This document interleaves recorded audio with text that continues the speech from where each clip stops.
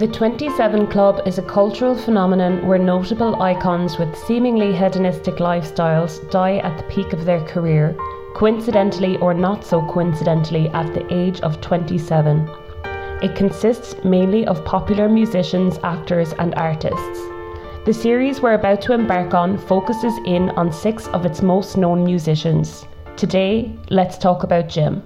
Jim Morrison died on the 3rd of July 1971 in Paris, France. Here we're going to talk about Jim, the child, the man, the musician, rock star and poet. He is a pinnacle figure of the hippie counterculture rebellion era, a Dionysian living a life of ostentatious excess. Here's Jim Morrison.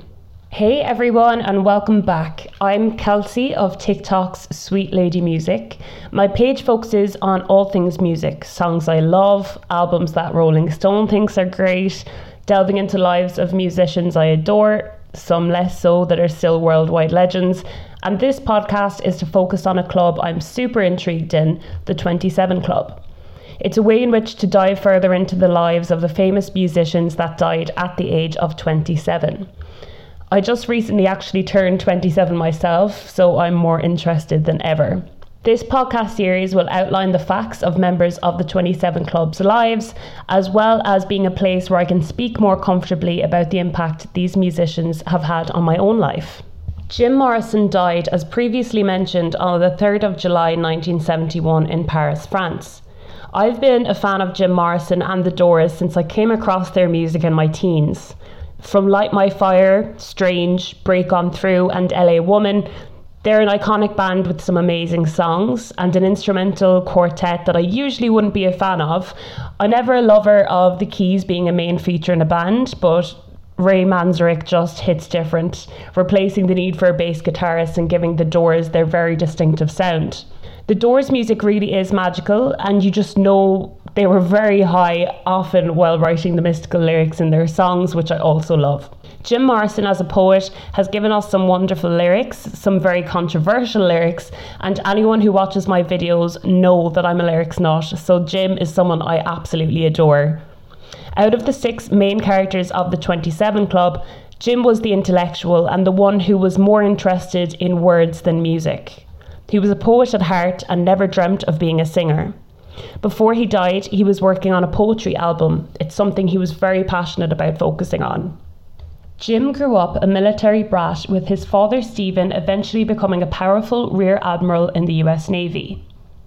Admiral Morrison commanded US naval forces during the Gulf of Tonkin incident in August 1964, which provided the pretext for the US involvement in the Vietnam War in 1965. His mother Clara was the main parent who brought up Jim, along with his younger brother and sister Andy and Anne. You would think that Jim's parents would have a bit more imagination when it came to naming their children Andy and Anne, but who am I to judge, I guess? Jim was an intellectual and graduated from George Washington High School in California, testing in the top 0.1% with an IQ of 149.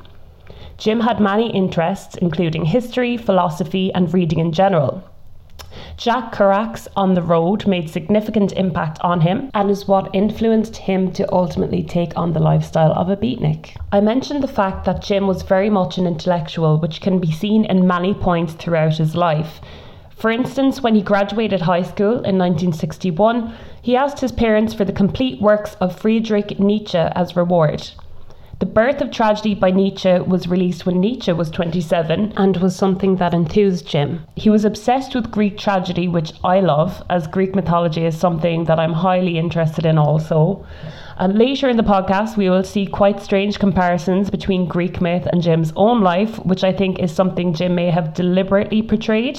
Jim could also be compared to Dionysus, who is associated with drunkenness and licentiousness, the Greek god of wine. This is the author Howard Soon's theory from the book Amy 27, and I definitely agree with it. In the myth of Dionysus, Maenads were his female followers who roamed the mountains and forests, performing frenzied, ecstatic dances, and were believed to be possessed by the god. Jim's female fans were almost like Maenads, living a life of Dionysian excess. I think Jim is definitely the epitome of a Dionysian rock star and can easily be compared to the god of wine. After high school, Morrison enrolled at Florida State University but soon transferred to the film program at University of California, Los Angeles, also known as UCLA. Upon graduating, he began to live a bohemian lifestyle in Venice Beach, and this is where he wrote a lot of poetry which would later be transcribed into lyrics for many of the Doors' hits. Jim met Ray Manzarek whilst at UCLA, and even though Jim's mind was set on being in the film industry, when he shared some of his poetry, which would later be lyrics, with Ray, Manzarek put out the idea of them forming a music group. Jim read the lyrics of what would later be the hit Moonlight Drive. Let's swim to the moon, let's climb through the tide, which impressed Manzarek, a fellow intellectual beyond words. It is no secret that Jim smoked marijuana and often dabbled in LSD, which he first started whilst in UCLA. This no doubt supercharged his ability to write incredible poetry and lyrics. Jim never saw himself as a singer, but Ray highlighted that he had a great voice. Whilst in Venice Beach before forming the Doors, Ray was in a band called Rick and the Ravens, and whilst performing a gig, Jim hopped on stage with them and sang a rendition of Louie Louie by the Kingsmen. Ray knew he could sing and perform and could see what we eventually all saw in the performer that was Jim Morrison. Along with his voice, Jim had the look and the attitude of a rock star. After graduating from UCLA, he had lost weight, had a slender frame and grew his hair long. He looked like some sort of Greek god. He made his life romantic in every way, a Dionysian from his late teens. He is someone who is living his main character moment every day of his life. I honestly think that everything Jim Morrison did in his life had a purpose for who and what he wanted to ultimately portray. Upon deciding to form a group together, Jim and Ray started practicing in LA with Ray's brother's band and eventually recruited John Densmore to play the drums. Ray met John at a transcendental meditation meeting, and the rest is history. The trio decided to come up with a name and went with Morrison's suggestion of The Doors. This was in reference to Aldous Huxley's The Doors of Perception, a book about drug experiments, an autobiographical account of Huxley's psychedelic experience under the influence of mescaline in the 1950s. Many would say the name and reference is quite fitting, and I would definitely agree. Jim, Ray and John somehow found enough money to cut a demo, and the only interest after distributing this demo to record companies was from Columbia, who signed the Doors to a 6-month development deal. No promotion for the band was done by Columbia at this time. The Doors then completed their lineup, recruiting guitarist Robbie Krieger. It is known that Jim got on very well throughout the Doors' career with Ray, but was quite distant with Robbie and John.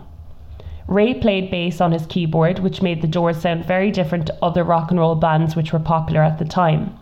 Another thing that was happening at this time was the fact that Jim had a threat of being drafted to the army hanging over him after a previous educational release during his college years had been completed.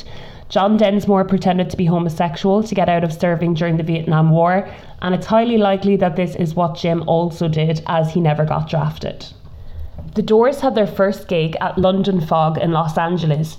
The band were incorrectly introduced as the Swinging Doors at this show. The show went down very well, but Jim's lack of conviction worried the group, as Jim decided to perform with his back to the audience. After a successful performance, they became the house band at the legendary Whiskey A Go Go. This is where Jim gained his confidence and started performing in his infamous way, hanging off the microphone, passionately spitting poetry into the audience, a stage presence like never before. This version of himself Jim called the Kid. It was an alter ego he used on stage to be able to perform like the rock star that he was. Eventually, the Doors were fired from Whiskey A Go Go upon Jim's controversial lyrics whilst performing the band's hit song, The End. Once they started the track, Morrison began an LSD-infused vocal ad-lib that would go on to become the song's trademark. But here was where it was debuted, and nobody apart from the frontman knew where it was going. Allegedly, the whole of the venue came to a standstill. Waitresses stopped serving drinks, and the Go-Go girls stopped dancing.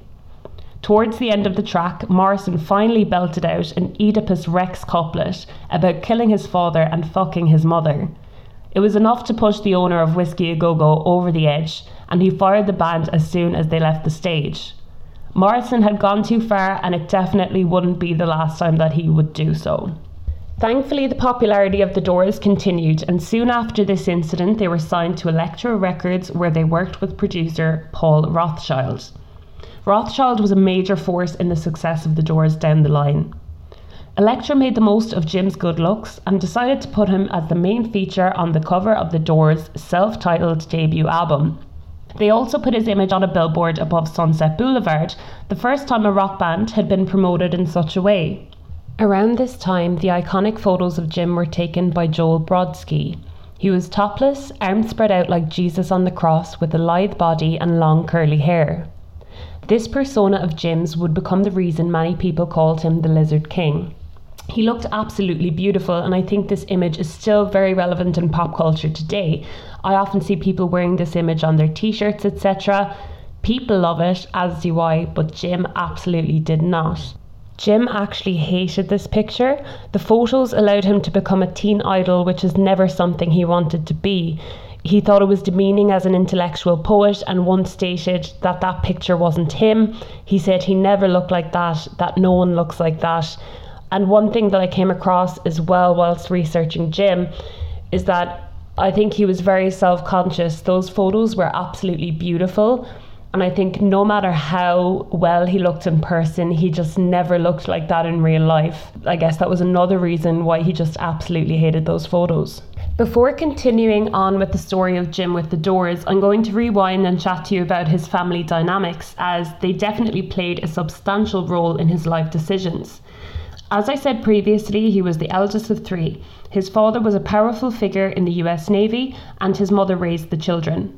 He had somewhat of a spousal-like relationship with his mother, as he was the eldest boy and was automatically seen as the man of the house when his father was away. They would fight and shout much more than any child-parent fight that his mother Clara had with siblings Anne or Andy.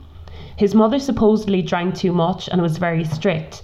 Stephen was more easygoing, but only when his children abided by his rules. Jim was the apple of his father's eye in many ways, but Jim is said to have been quite embarrassed having a father in the military. At the time of the Vietnam War, that didn't coincide well with being a beatnik, free-spirited rock star. He was also stated to have been scared by his father's ranking and how powerful of a position his father held within the Navy. When Jim's father found out that Jim had started singing in a rock band and wanted to pursue a career in music, he heavily criticised the decision, which always stuck with Jim, and so he cut contact with his parents. When he signed to Elektra, he told the record company that his parents were dead. Jim's parents only found out about their son's success when Andy Morrison brought home the Doors album with Jim on the cover. Upon seeing that the Doors had been successfully signed and were producing popular music, Stephen rang Jim to congratulate him, but Jim was quite cold in his response. And this is the last time that Jim would have any communication with his father. Wanting to reach out to her son, Jim's mother Clara later contacted Elektra Records, who were confused by the call considering they believed she had passed. Elektra gave Clara the number for Jim's hotel, and Jim was so upset when she got in contact that he told Elektra to never let such a situation happen ever again. His mother continued trying to see him, however, and when he was performing with the Doors at the Hilton in Washington, D.C. in November 1967, she showed up at the gig looking to speak with Jim. Her trip was unsuccessful, and as soon as Jim got off stage, having been told his mother wanted to speak to him, he left the venue and Washington, D.C. immediately. His mother was very upset about this, but there was a military discipline in the family, so she had no choice but to get over it. Jim's parents followed his career closely in the press. They kept all newspaper clippings and articles they found about him, however they never spoke of him.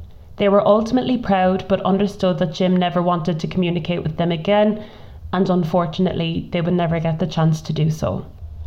Jim was obsessed with his mortality, and when Janis Joplin and Jimi Hendrix died in 1970, he told a group of friends that "you're drinking with number 3. This was stated only 9 months before his eventual death. I think Jim was someone who romanticised death. He often had suicidal thoughts, and some inspiration came from these trying times. For instance, he wrote "People Are Strange" after a bout of depression where he spoke about wanting to commit suicide. Thankfully, he cheered up significantly after having watched the sunrise the next morning.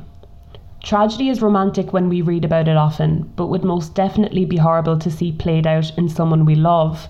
One of my own faults is romanticising these tragedies.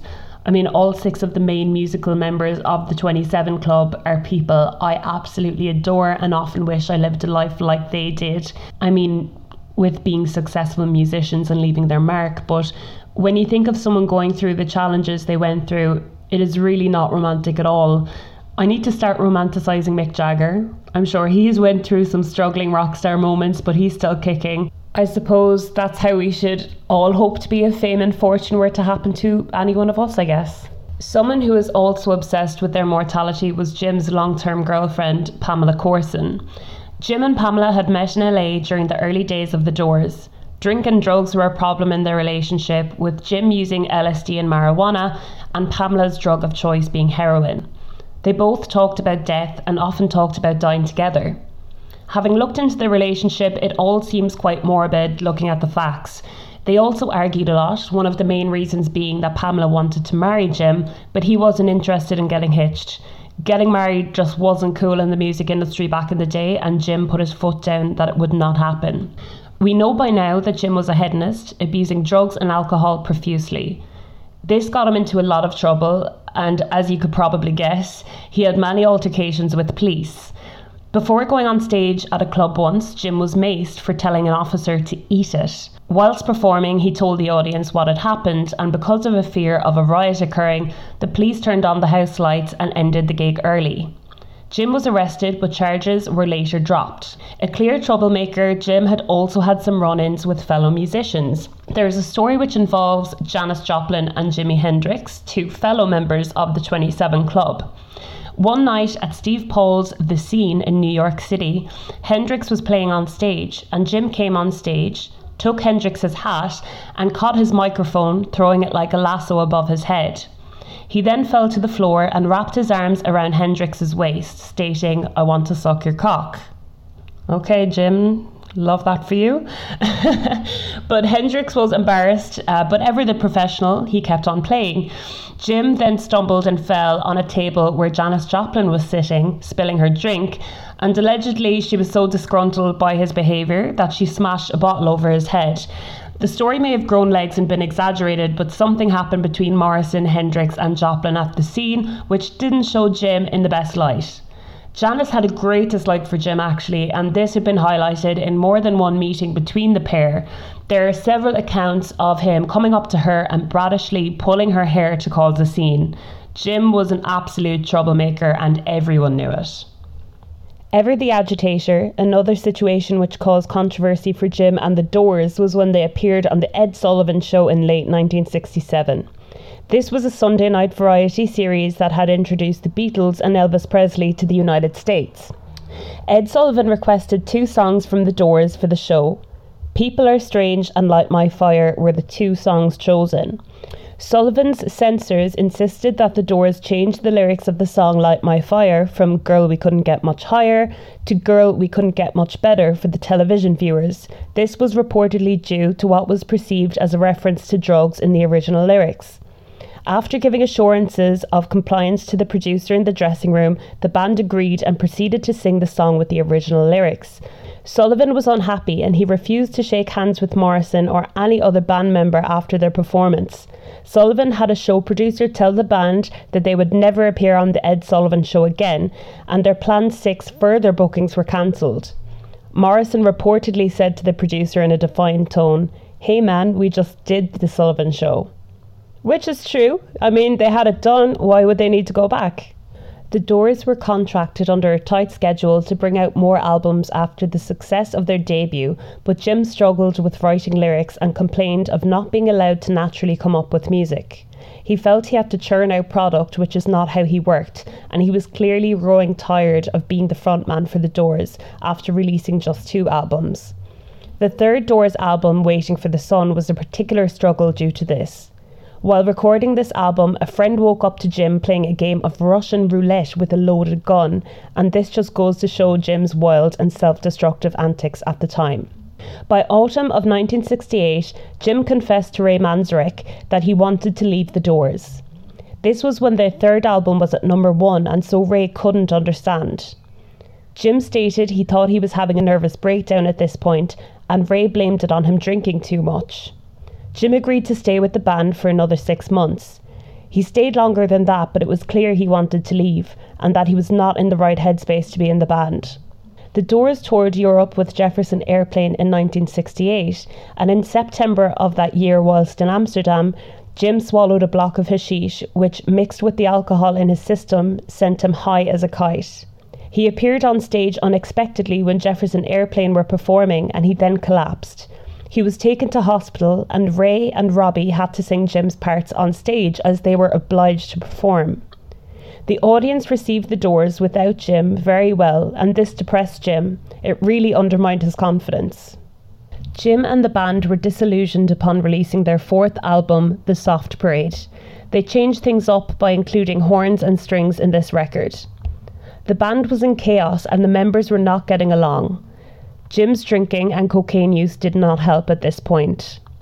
On the 1st of March 1969, the Doors were playing at the Dinner Key Auditorium in Miami, a gig which was meant to kick off their US tour.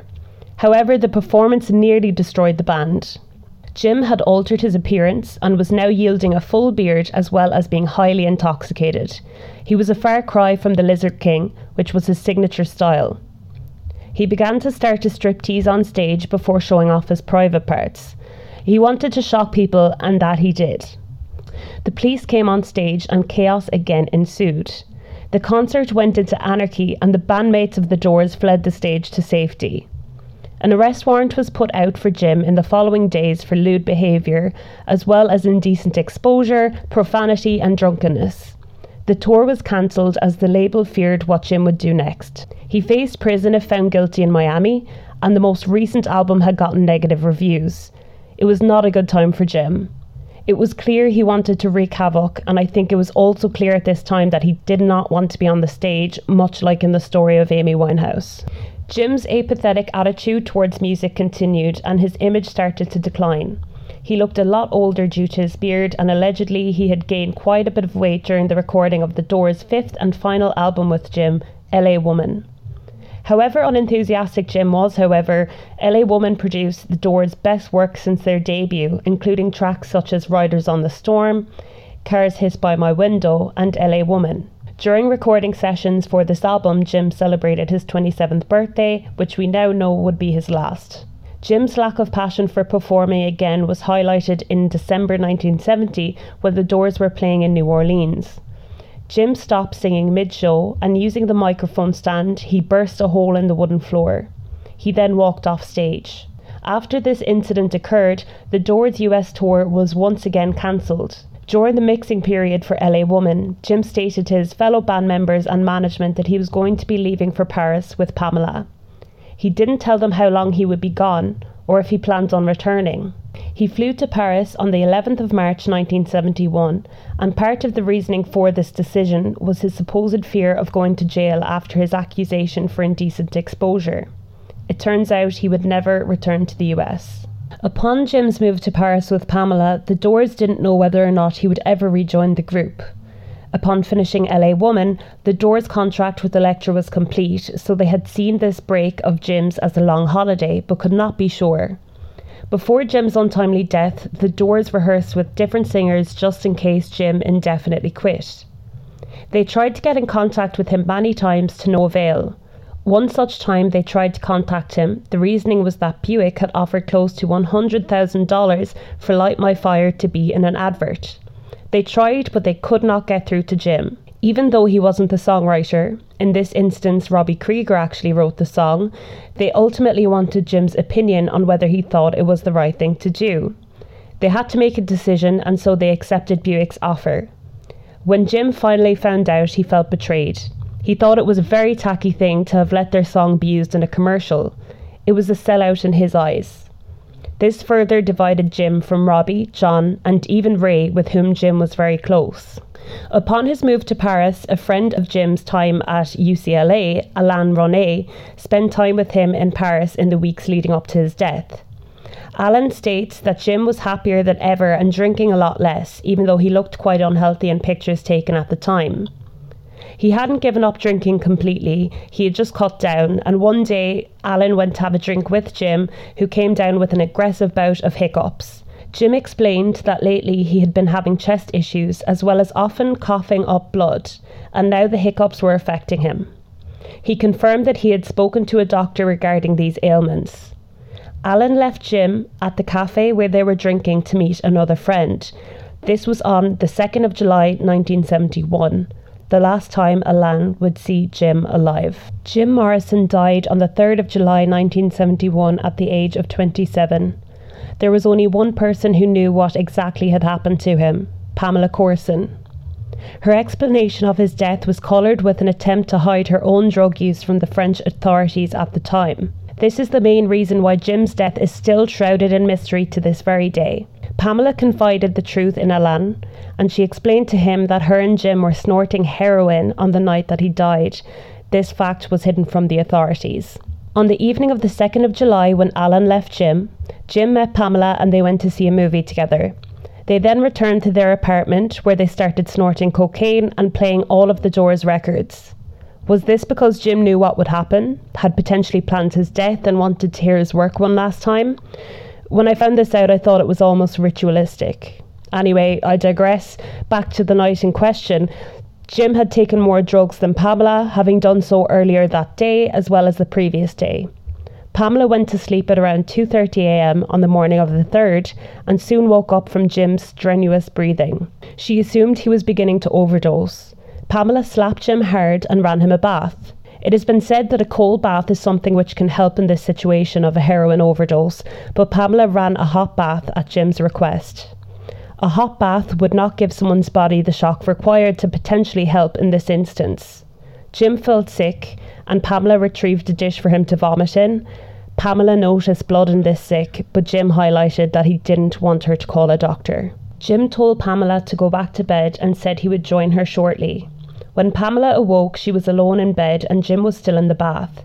He was unconscious, head to one side, with blood dribbling from his nose. Pamela rang Alan shortly after 8 a.m. and cried for him to get an ambulance. She stated that she thought Jim was dying. By the time Alan got to the apartment, Pamela wailed out to him stating that Jim was dead. Jim had been dead for at least an hour before the emergency services arrived at his apartment. Before the services arrived, Pamela had flushed the remainder of their drugs down the toilet, and when the police doctor arrived, he questioned whether Jim had taken drugs. Alan said no. Rightly so, the doctor didn't believe him, but upon a second doctor arriving and being more sympathetic, considering Jim's recent chest pains and drinking in hot weather, he ruled that the death was caused by cardiac arrest. This was the death certificate Pamela wanted, however it was definitely not apt. No post-mortem was done, as the death was confirmed as natural, hence the mystery behind Jim's actual cause of death to this day. Does it look like an overdose? Absolutely. Did Jim plan this? No one really knows, but he was very sure that he would die at 27 and had suicidal thoughts previously in life. One thing that stands out to me, which makes me think it was potentially accidental, is the fact that Jim was meant to start recording a poetry album with Elektra Records. Jim was a poet at heart, and this was something he loved more than anything he was involved in musically, but I guess we'll never know. Alan and Pamela told the French authorities that Jim's name was Douglas James Morrison and that he was a poet with a private income in order to keep his identity as private as possible during the investigation. Pamela resisted telling anyone in the US about Jim's passing, including his family and fellow band members, but very soon journalists caught wind of his passing. Some journalists reached out to Elektra for confirmation, and the band's manager Bill Siddons called Paris to find out what was going on. Jim's death was confirmed to Siddons upon his arrival to Paris. Jim was prepared in a coffin for his burial the very next day after Siddons arrived. Alan chose Jim's gravesite, having been accepted into Père Lachaise, a famous necropolis which holds the graves of great cultural figures such as Chopin and Bizet. The plot offered was alongside Oscar Wilde's grave, but Alan chose what he thought would be a more remote location for Jim. Only 5 people attended Morrison's funeral on Wednesday the 6th of July 1971. There was no priest and everything was done both quickly and quietly as possible. Upon his return to the USA, Siddons, along with the remaining members of the Doors, released a statement explaining that they did not want the frenzy that followed the deaths of Hendrix and Joplin for Jim, and this is why they kept the situation so private until the 8th of July. Jim's parents found out about their son's death when a reporter contacted them for comment. He was buried before they knew of his demise. Pamela inherited Jim's estate, and although they were not married, she started calling herself Pamela Morrison upon her return to LA. Pamela died not so long after Jim, in April 1974, of a heroin overdose. In her death certificate, she is referred to as a widow, and her overdose as accidental. She was also 27 when she died. Her ashes were interred with his remains in Père Lachaise upon her cremation. Jim's gravesite did not stay private for long and was soon covered in graffiti and gifts from people who looked up to him from all around the world. One fan overdosed on drugs on Jim's grave, a far cry from what Alain René had wanted for his friend's resting place. Jim is a popular figure in pop culture to this day. He was a unique performer, and upon growing talk of the 27 Club when he became the third popular musician to join, his fame grew into some type of cultural phenomenon. Morrison was and continues to be one of the most popular and influential singer-songwriters and iconic frontmen in rock history. To this day, he is widely regarded as the prototypical rock star. Surly, sexy, scandalous and mysterious. The leather pants he was fond of wearing both on stage and off have since become stereotyped as rock star apparel. Music journalist Stephen Davis described Morrison as the single greatest American rock star of his era, and many would agree. In 1993, Morrison was inducted into the Rock and Roll Hall of Fame as a member of The Doors. In 2011, a Rolling Stone reader's pick placed Morrison in 5th place of the magazine's best lead singers of all time. In another Rolling Stone list entitled The 100 Greatest Singers of All Time, he was ranked 47th. He was also ranked number 22 on Classic Rock magazine's 50 Greatest Singers in Rock. Jim Morrison influenced many famous musicians over the past few decades. Iggy and the Stooges are said to have formed after lead singer Iggy Pop was inspired by Morrison while attending a Doors concert in Michigan. Pop later said about the concert, "That show was a big influence on me. They had just had their big hit Light My Fire and the album had taken off. So here's this guy, out of his head on acid, dressed in leather with his hair all oiled and curled. The stage was tiny and it was really low. It got confrontational. I found it really interesting. I loved the performance. Part of me was like, wow, this is great. He's really pissing people off and he's lurching around making these guys angry."